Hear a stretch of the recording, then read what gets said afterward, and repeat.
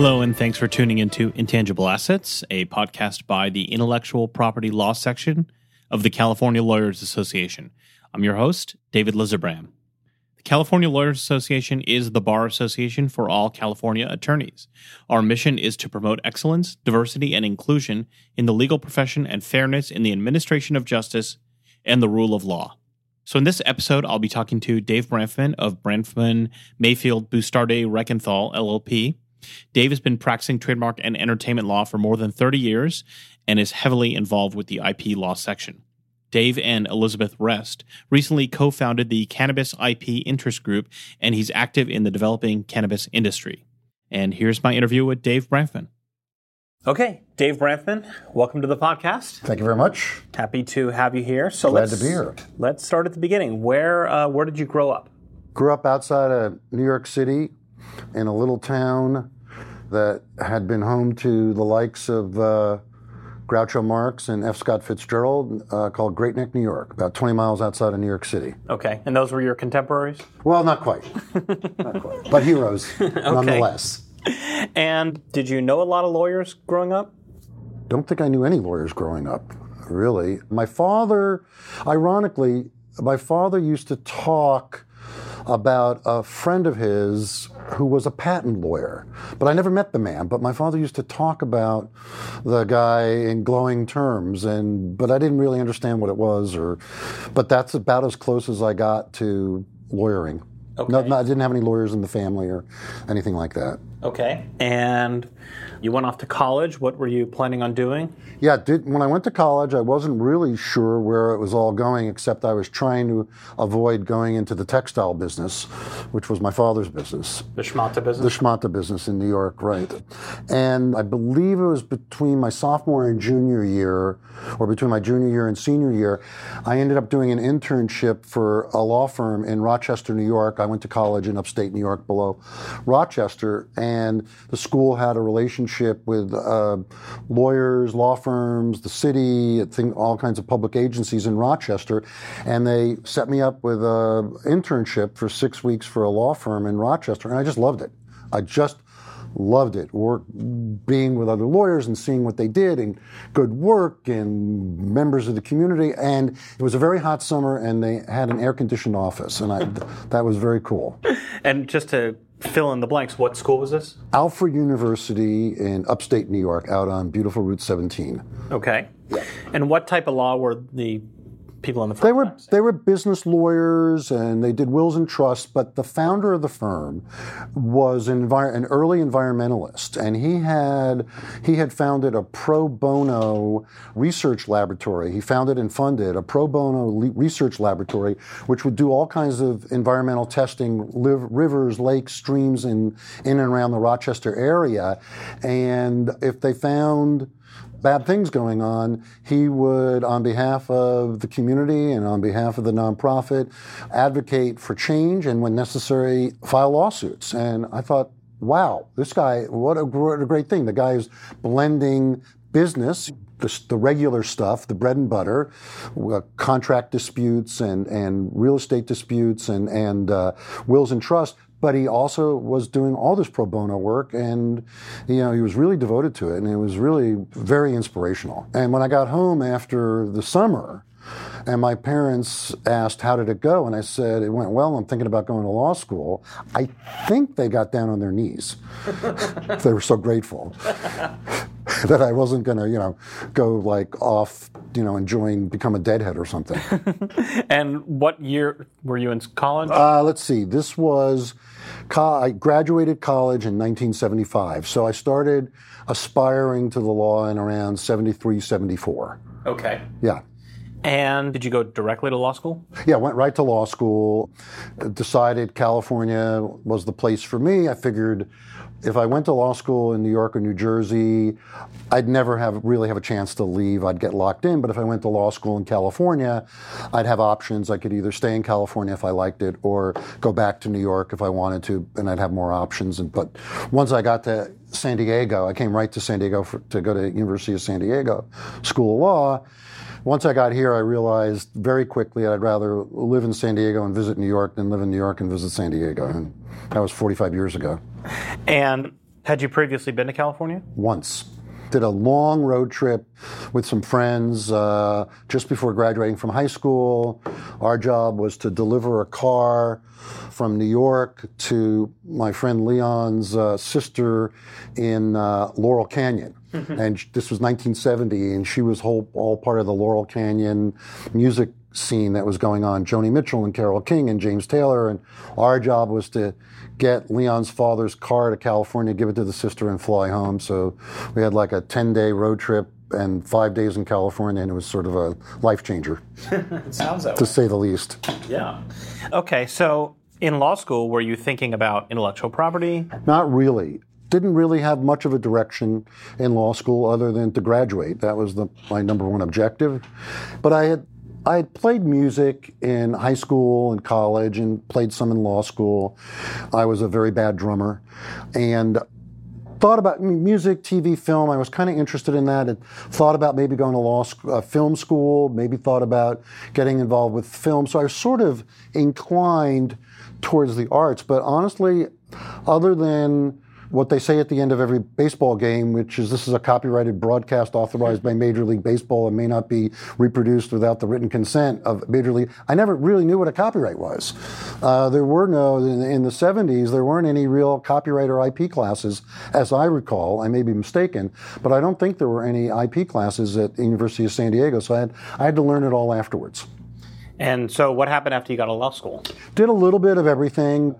Jack of all trades, master of none, and decided after a couple of years of that, didn't like it very much, decided to look for a specialty, something I could get good at.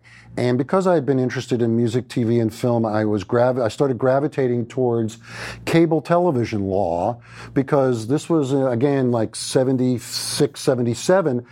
Oh, they had 20, 30 channels on cable TV, and they didn't know where the content was going to come from. So it was a great time for content creators, filmmakers and TV producers and writers and directors, because nobody knew how to fill up 20 channels of stuff, because there was only, back then there were 5 channels, 3 major networks and a local independent station and PBS, and that was about it. And 20, 30 channels seemed like a need for endless supply of content. Where's it all going to come from? So I started learning everything I could about cable TV, and that led to having to understand intellectual property. And then I had a client who fell into handled a divorce for a woman who was an exotic dancer, to put it euphemistically, and she had a stage name. And may she rest in peace, she was a lovely lady, Annie Ample. And I think that was the first trademark I ever registered. And so I started learning about trademarks because I had to sort of help her out, and reached out to some lawyers I knew who were trademark lawyers, and they helped me out. And then I just fell in love with it. And so how did you go from this one-off exotic case to then building a kind of it was challenging, and it's something that I still to this day recommend to young lawyers who want to become whatever it is they want to become, whatever specialty.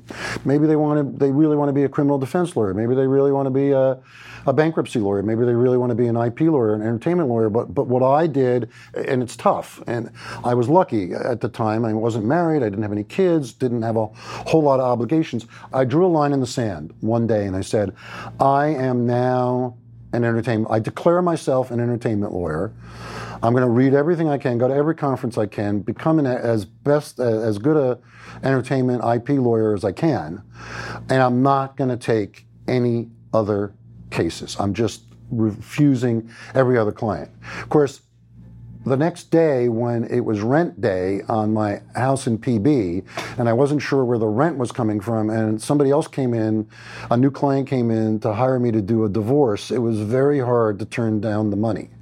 But I did, because I kind of knew in my heart of hearts, if I took the case and I kept distracting myself from what I felt was my goal, it was going to be a problem. And it was tough to turn down the check, but it was worth it in the long run. So it sounds like much like you knew, if you stayed in New York, you're going to always be in New York. Same thing. If you stayed being the jack of all trades lawyer. Right. I never get good at anything. Okay. So you started to build up an entertainment practice. Right. And then it morphed into an IP practice because entertainment in San Diego was and still is a very hard way to make a living. There isn't enough of a base of clients, in my humble opinion, in San Diego to sustain a thriving entertainment practice. Still, I think to this day in 2019, the entertainment practice is mostly in New York, LA, and Nashville. And you were a free agent at the time, so did you consider moving to LA? Or? I did. I just wasn't for me. LA just wasn't for me. I came to San Diego, fell in love with San Diego. Summer was always my favorite time of year.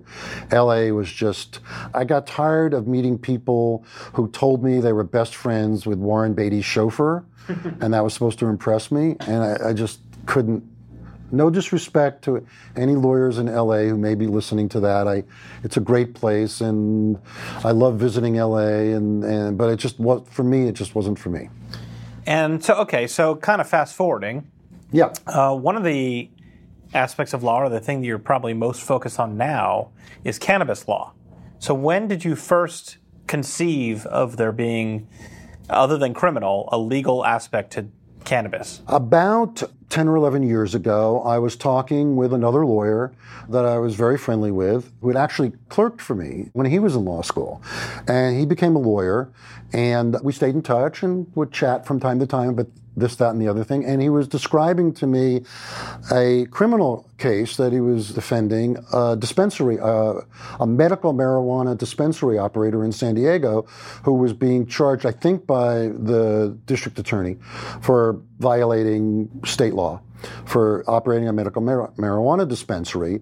And I was fascinated by what he was doing and the defenses. And then as we talked more and more about it, it dawned on me that this was a coming industry that I didn't quite really understand. Up until that moment, I was not part of the medical marijuana scene at all. Yes, I grew up in the 60s and went to college in the 70s, but by 2010, I was already a family guy and all that, and had missed the whole rise of medical marijuana in California. But this was like a light bulb went on, because it dawned on me that as this progressed, there was this supply chain from growing the product to manufacturing the product, if it was turned into something besides just plant material, but elixirs and drinks and tinctures, and then it had to be distributed and it had to be sold. It dawned on me that as this became a real live industry, it was only a matter of time before the investors and the venture capitalists were going to come in and want to be involved, but the smart ones were going to start asking, gee, how do I protect my investment in your dispensary or your cultivation unit, your cultivation facility? Where are the copyrights? Where are the patents? Where are the trademarks? Where are the trade secrets? I need to be able to collateralize my investment, and that there was going to be this huge opportunity for a crossover between legal cannabis and intellectual property law. And kind of like when I declared myself an entertainment lawyer in the 80s, I just decided to learn everything I could about cannabis and the law and IP, and started going to every conference and reading everything I could and meeting people and just basically learning everything I could. And one thing led to another. The first conference I went to, NORML, National Organization for the Reform of Marijuana Laws conference in 2011, 2012, and these were mostly hardworking, old school criminal defense lawyers fighting the good fight. And I show up as kind of a cannabis IP business lawyer, and they looked at me like I had 2 heads and 6 legs because I was out of place. By the next year, they invited me back to be a speaker because they saw the head of NORML, Keith Stroup, who is still, I think, legal counsel, founded NORML in 1970, fresh out of law school. He saw this need and created this nonprofit, and like many good lawyers, pursued his vision, and for 45, 50 years has been pursuing this. And Keith rapidly realized that this was happening and embraced me. And I'm a big fan of Keith's. He's been fighting the fight since something like 12% of the U.S. population believe that marijuana should be decriminalized, and now it's up to 65%. So for somebody who's listening to this who maybe is a general, let's say, trademark practitioner, and somebody walks into their office and says, hey, I have a cannabis product and I want to register the trademark just like anybody else. So what are the very kind of first issue spotting type things that the attorney would need to know about? Well, there's a host of them. We start with, or I like to start with, explaining to the client from the get-go that marijuana is still, cannabis, still illegal under federal law and still illegal under state law, even in California, if you don't follow the rules.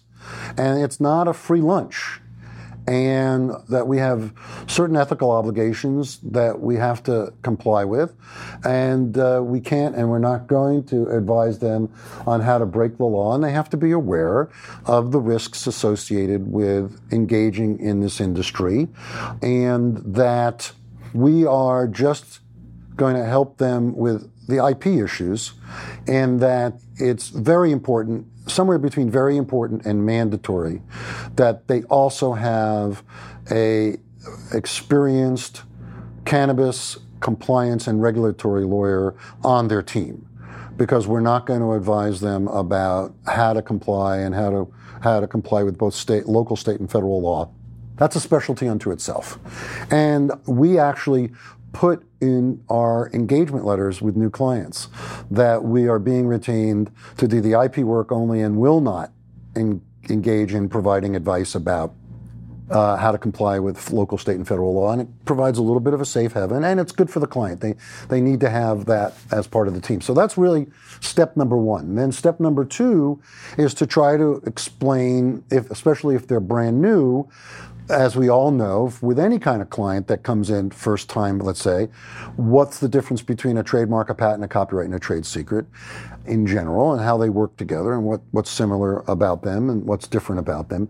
And then we dig down into the unique aspects of this as it applies to the legal cannabis industry, because there are some very specific nuances about this, because cannabis is still illegal under federal law. By the way, there's one other prefatory thing we also do, which is if, particularly now in California, since January 1 of 2018, where California has enacted laws that decriminalize possession, the cultivation, sale, and possession of marijuana, aka cannabis, for adults over the age of 21, we ask the client or the potential client to verify for us that they either are licensed by the state of California or endeavoring to get licensed by the state of California. Because if a client tells us that they have no intention of getting a license from the state of California, and they instead prefer to operate in the black market or the illicit market, we will not take them as a client. We're just not going to go down that road. In the old days, before there was the highly regulated regimen that there is now in California as of January 1 of last year, 2018, if somebody was taking the steps to comply with the various hodgepodge of California laws, there was a credible argument that there could be a credible argument they were complying with the law. But now if they say, we have had potential clients say, we have no intention, we can't afford to get into the regulated marketplace, it's too burdensome, it's too expensive, we can't do that. And then we have to say, I'm sorry, we can't be your lawyer, thank you very much. So I recommend that to anybody who's thinking about getting into this, is to, decide for yourself how you're going to handle that when that comes up. But we make sure it comes up in the first meeting. Yeah, that all makes a lot of sense, and it's sort of CYA, but also helps the client understand what's going on. So then we have this dichotomy between, let's say, state of California law and laws in other states like Colorado, Washington, and Oregon that have decriminalized the cultivation, possession, sale, and manufacturing of marijuana if you comply with the state laws, and the federal law, which for the most part, except with respect to now as of December 20th of last year, of 2018, with respect to hemp and CBD, but in general, Cannabis is still illegal under federal law. It's under Schedule 1. It's in the same category as heroin and LSD on the federal basis. It's very difficult to get any trademarks registered on the federal level. Interestingly enough, as we all know, there's the Patent and Trademark Office, but figuratively, there's the patent door and the trademark door. And there's nothing in the patent law that prohibits the patent office from issuing a patent for cannabis or a cannabis product, even though cannabis is illegal under Schedule 1. Whether or not that product, when practiced and put into the marketplace, is illegal under Schedule 1 as a subject maybe for another day, but the patent office will not reject a patent application if it's for, let's say, a new strain of cannabis, merely because it's illegal under federal law. On the trademark side, however, the trademark office will reject a trademark application for a product or a service that either is cannabis, touches cannabis, or contains cannabis. So, for example, if you are applying for a trademark for a lab testing facility that tests cannabis, because it touches cannabis, the PTO will reject that application. And that's a very high bar to overcome, no pun intended. And so that raises challenges. There's some interesting strategies there to discuss.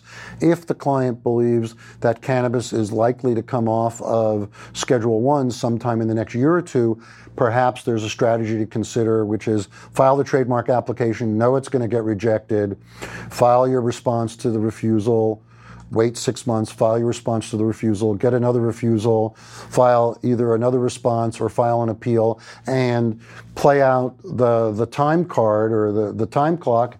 And maybe cannabis, by the time you run out of appeals, the law will have changed, and meanwhile you're on board, rather than wait whatever it is, a year or 2 or 3 or 5 for the law to change. That if you lined up 100 trademark lawyers, you'd probably get 100 different answers about whether that's a good or bad strategy, but I think it's a strategy to consider. In the meantime, on the federal side, we have clients in the cannabis industry who are filing federal trademark applications for what I call the non-radioactive goods and services: clothing, consulting services, educational services. So we've got, for example, dispensaries, now retailers, who provide yoga and Pilates classes on Saturdays or Thursday nights under the brand name of the dispensary. So file a trademark application for educational or services for yoga and Pilates classes under the brand name and get some protection where you can. The opportunity to make puns in this industry are abundant. Sometimes I can't help myself, but I call this the planting the seed strategy for filing for clothing, as long as the client, of course, has the bona fide, legit intent to use the trademark or the service mark on those ancillary services, which most of them do, or many of them do, because a lot of these the legal cannabis companies now, they really consider themselves, they don't consider themselves pot companies or cannabis companies, they really consider themselves lifestyle brands. So they're going to have clothing. They're going to have they may have videos. They're going to have instructional videos, how to grow it, how to cook it, how to do this with it, and how to do that. So there's all these other opportunities. And then there's the state law opportunity under the various states that allow trademark registrations for cannabis. Point of fact. I mean, up front, no problem. So there's a lot of different strategies. A lot of strategies. A lot of things to think about. And thanks. That was very helpful and informative. So just pivoting to the IP section. Yeah. When did you first get involved with the IP section? I think it's been about 5 or 6 years. I had attended the annual IP Institute for several years. It's the IP section's intellectual property law section annual 3-day institute, bring together great minds and fabulous seminars day in and day out, and then some networking events. I had attended that off and on, and then just got to know more and more people who were really involved with running the IP section through the executive committee, and just found them to be a really great group of lawyers. Even though they're technically competitors, it's a very collaborative section. And when the IP Institute came to San Diego 5 or 6 years ago, my firm decided to host a little happy hour one night at the Hard Rock downtown and that really drew people in, and I got closer and closer. And the next thing I knew, I was being asked to help out and get on the executive committee and help with organizing the Institute and all the various events. And one thing led to another, and it's been terrific because I feel like I have friends and colleagues all over the state of California who I can pick up the phone. If I need something filed in Sacramento tomorrow, I can call up Andy Stroud in Sacramento, and he'll take my call. And, hey, Andy, can you help me out? Or, who's this judge? What should I do? What should I avoid? And it's like having a de facto kind of ad hoc firm without all the headaches of having a firm. And of course, they can do the same with me. If they need anything in San Diego, pick up the phone, give me a call. And when I go to the Institute and I go to the webinars and go to the seminars, it feels like we're putting the band back together. You know that feeling. You're a musician in your secret life. You know what it's like when you put the band back together. Absolutely. It's a great feeling. Yeah, and you've also been instrumental in bringing cannabis law into the IP section. That's a little bit of I happen to be at the right place at the right time, and again, a very receptive group of people who are open to new ideas. And we've been doing webinars and we've been doing seminars, and little by little, as the industry grows, it's becoming more and more acceptable. I mean, when I started doing this 10 years ago, 11 years ago, no big law firm would allow any of their lawyers to do marijuana law. That was too risque. But now they almost all of them have cannabis law departments now. And so it's become more and more acceptable. And just this last June, the executive committee of the IP section was open and amenable to forming a new interest group, which is like a study group or a committee called the Cannabis Intellectual Property Law Interest Group. There's a trademark interest group, there's a copyright interest group, there's 10 or 12 interest groups for all the subsets under IP law. And we've now added the Cannabis IP Law Interest Group, and we have our first meeting coming up shortly, and we're going to have monthly meetings and then parlay that into webinars and seminars and provide an opportunity for other IP lawyers who are interested in contributing, learning, listening, helping out, to have a forum where we can really learn more about this as the industry and the law changes, which it's rapidly doing. Well, congratulations to you and Elizabeth Rest as the founders. And Liz couldn't have done it without Elizabeth. She's a secret weapon in the best sense of the word. She's a force to be reckoned with. The secret's out now. The secret's out. She's a force to be reckoned with. Excellent. Well, thank you so much for your time. Is there anything else you wanted to share with the members of the section or anybody listening to the show? You know, I would just say to members of the section, if you're not as involved as you'd like to be with the IP section or with any of the interest groups, we're open to new people, new ideas. Please join us, get on board, and we'd love to have you join us. Great. Well, thanks a lot. We will let the listeners know how to get in touch with you, to get in touch with your firm, or to follow up if there's any questions or anything they wanted to be in touch with you about. And again, thanks a lot for your time. Thank you very much, Dave. Thank you for listening to Intangible Assets, a podcast by the Intellectual Property Law section of the California Lawyers Association. We have several MCLE webinars coming up, including one on how to comply and thrive under the California Consumer Privacy Act, and one on mediation as an effective tool in resolving IP disputes. For information about the webinars, you can go to the website calawyers.org/IP events. That's calawyers.org/IP events. And if you're interested in joining the Intellectual Property Law section of the California Lawyers Association, visit calawyers.org/joinip. Finally, if you want to send us an email about the show, you can send it to ippodcast@calawyers.org. We look forward to hearing from you, and I would really like to hear your suggestions, comments, suggested guests or topics, anything that would make this show valuable to you. We really want to hear it. And I'm looking forward to speaking with you next time on Intangible Assets.